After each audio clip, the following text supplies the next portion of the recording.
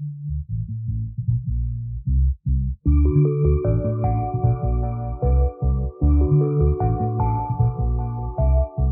has been a year since the world shut down because of the COVID-19 pandemic.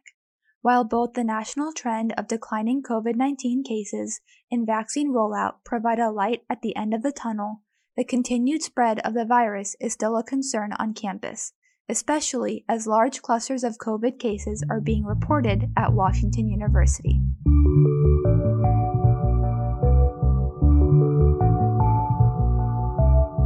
I'm Kamala Matareddy, and you're listening to Editor's Note, Student Life's weekly podcast breaking down our biggest stories with the reporters and editors that covered them.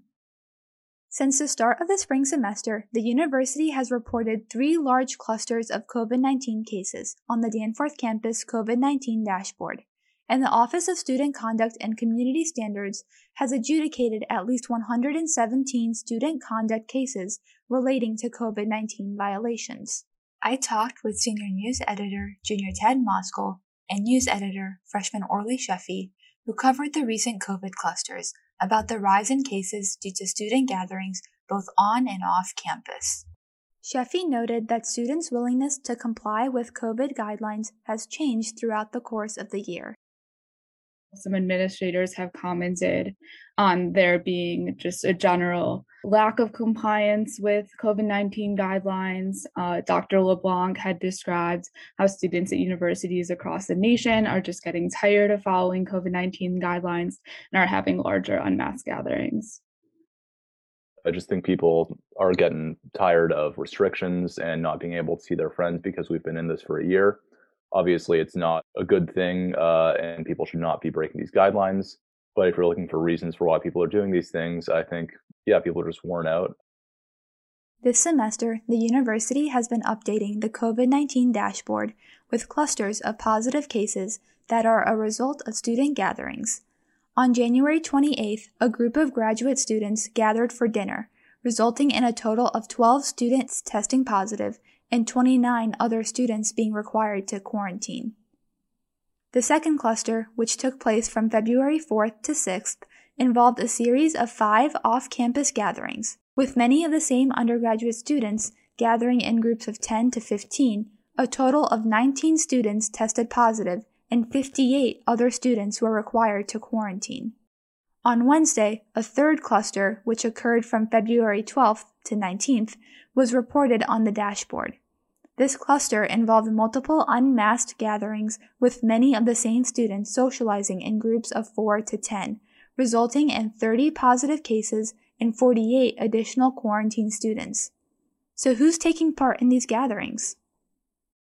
I think we've seen this across all different grades. The first gathering or the first cluster that was reported on the dashboard on January 28th actually involved a group of graduate students. The second gathering, which involved several off-campus gatherings, involved the same undergraduate students. So I do think that age is not necessarily a determining factor. In an interview with Moskal and Sheffy, Rob Wild, Interim Vice Chancellor for Student Affairs, explained the reasoning behind the university's decision to report clusters on the COVID-19 dashboard starting this semester. On Friday, February 12th, 2 weeks ago, right after we were dealing with that first cluster, we made the decision in that meeting that we wanted to put more information out on the dashboard about the nature of the clusters so that students could be more informed. We felt from a public health perspective that the more information we put out about how we knew about COVID being spread, the better we would be about combating rumors. And so that was why the decision was made to add that then. Moskal and Sheffy reported that while the Office of Student Conduct and Community Standards has adjudicated a total of 649 COVID-19 violations during the 2020 to 2021 academic year, 117 occurred during the spring semester. Wild noted that while the number of conduct violations were consistent between the fall of 2020 and 2019, the nature of these cases varied greatly due to the pandemic. To give you a comparison, in the fall of 2019, we heard, obviously there was no COVID, so none of these are COVID cases, but we heard a total of 650 cases.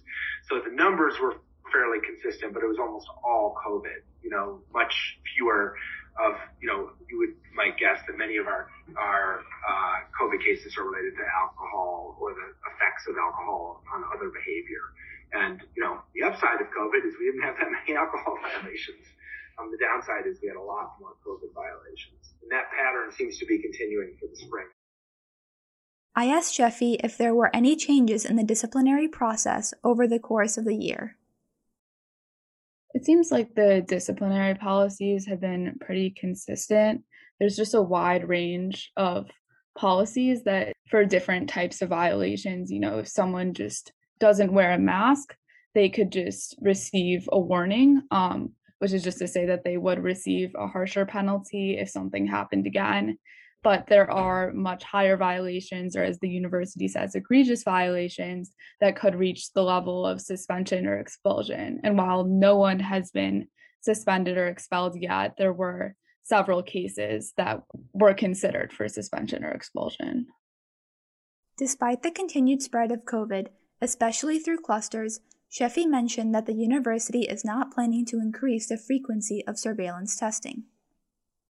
I think we've seen some frustration on behalf of students and parents, specifically the parents. They've had numerous petitions to the administration asking them to increase the frequency of testing because that's something we've seen across many peer institutions. Because they're only testing 2 weeks, it will be harder to contact trace as quickly and stop the spread of COVID-19.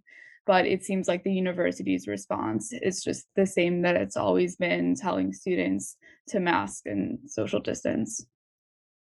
How do you think the COVID-19 violations from the Student Conduct Office influence students' willingness to come forward to report COVID symptoms? And how do you think this impacts the contact tracing process? Something that all the administrators that we spoke with stressed was that the conduct process is completely separate from the contact tracing process, and that because of confidentiality, no medical records, no contact tracing information will actually be used for any conduct proceedings. Rather, the Student Conduct Office will only adjudicate cases that are reported through the COVID-19 Concerns Portal, Residential Life, WUPD, or from other individuals that learn of an incident that potentially violates university policies. Throughout your reporting for this piece, was there anything that surprised you? I thought it was really interesting hearing from Rob Wild the effort that WashU has made to sort of create, I think he called it like a mini Department of Health, where they've basically told St. Louis City and County that they've hired a contact tracing team that just focuses on WashU students. They've basically created a service that is particular to the WashU campus and is kind of its own little bubble of contact tracing. I think what the clusters are showing us is just how quickly COVID-19 spreads, and especially with potentially new variants being here, students who are just gathering in what they think are smaller groups can end up turning into COVID-19 outbreaks. The last cluster that was posted today that occurred from February 12th to 19th was just multiple unmasked gatherings, but a lot of the groups were just from 4 to 10, which some students might see as relatively small, but that still resulted in 30 positive cases, 48 additional students instructed to quarantine. So one decision really could have a ripple effect and result in a major outbreak.